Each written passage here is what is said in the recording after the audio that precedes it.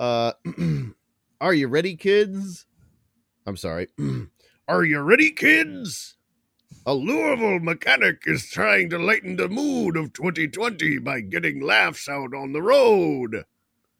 Andrew Johnson has been designing eccentric Jeeps for nearly 7 years. Ooh, eccentric Jeeps. I like where this one is going right away.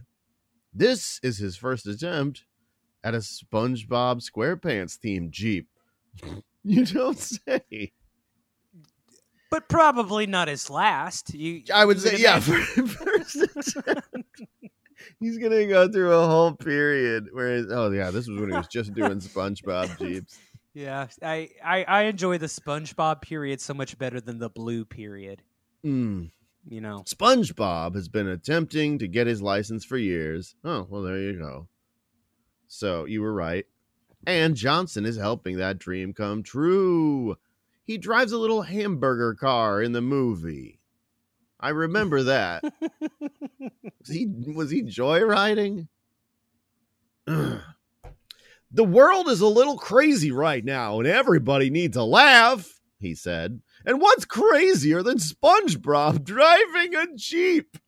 What about SpongeBob? And he's just got a little steering wheel, and he's driving around your mom's pussy.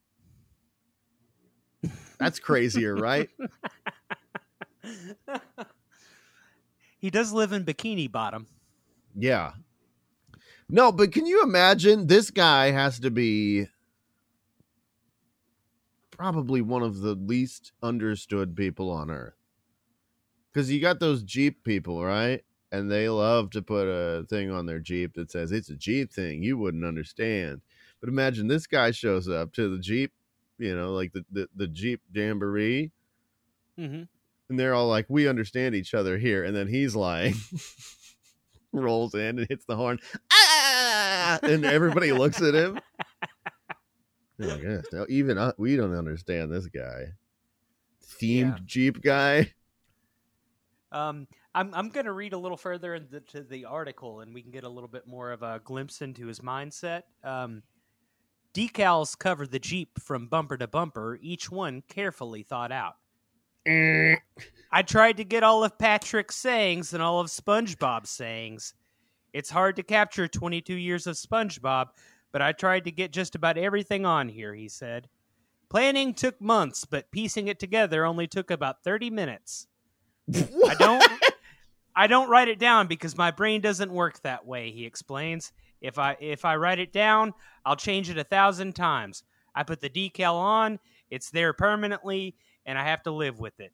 That's the way my brain works. So wait, is there a picture of this Jeep in the article? I guess. They've got a little video, and I thought he was driving it himself in a SpongeBob costume at first, but he apparently made a SpongeBob dummy to pose in the driver's seat. Oh, I see here. It showed for a split second in the video. It showed that he had an It-themed Jeep as well. Yeah, he's apparently been in talks with Nickelodeon, and they're happy with this guy buzz marketing their television programs, but it doesn't seem like he's actually doing this as a business. At first, I figured he was just trying to drum up business in a pandemic.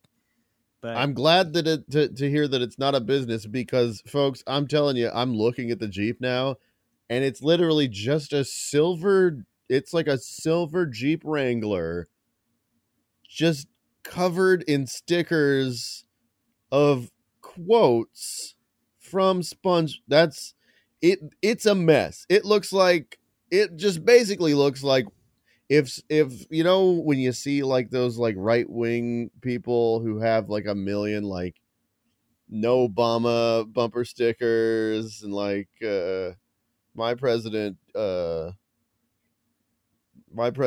a racist or whatever. I don't know what their bumper stickers say.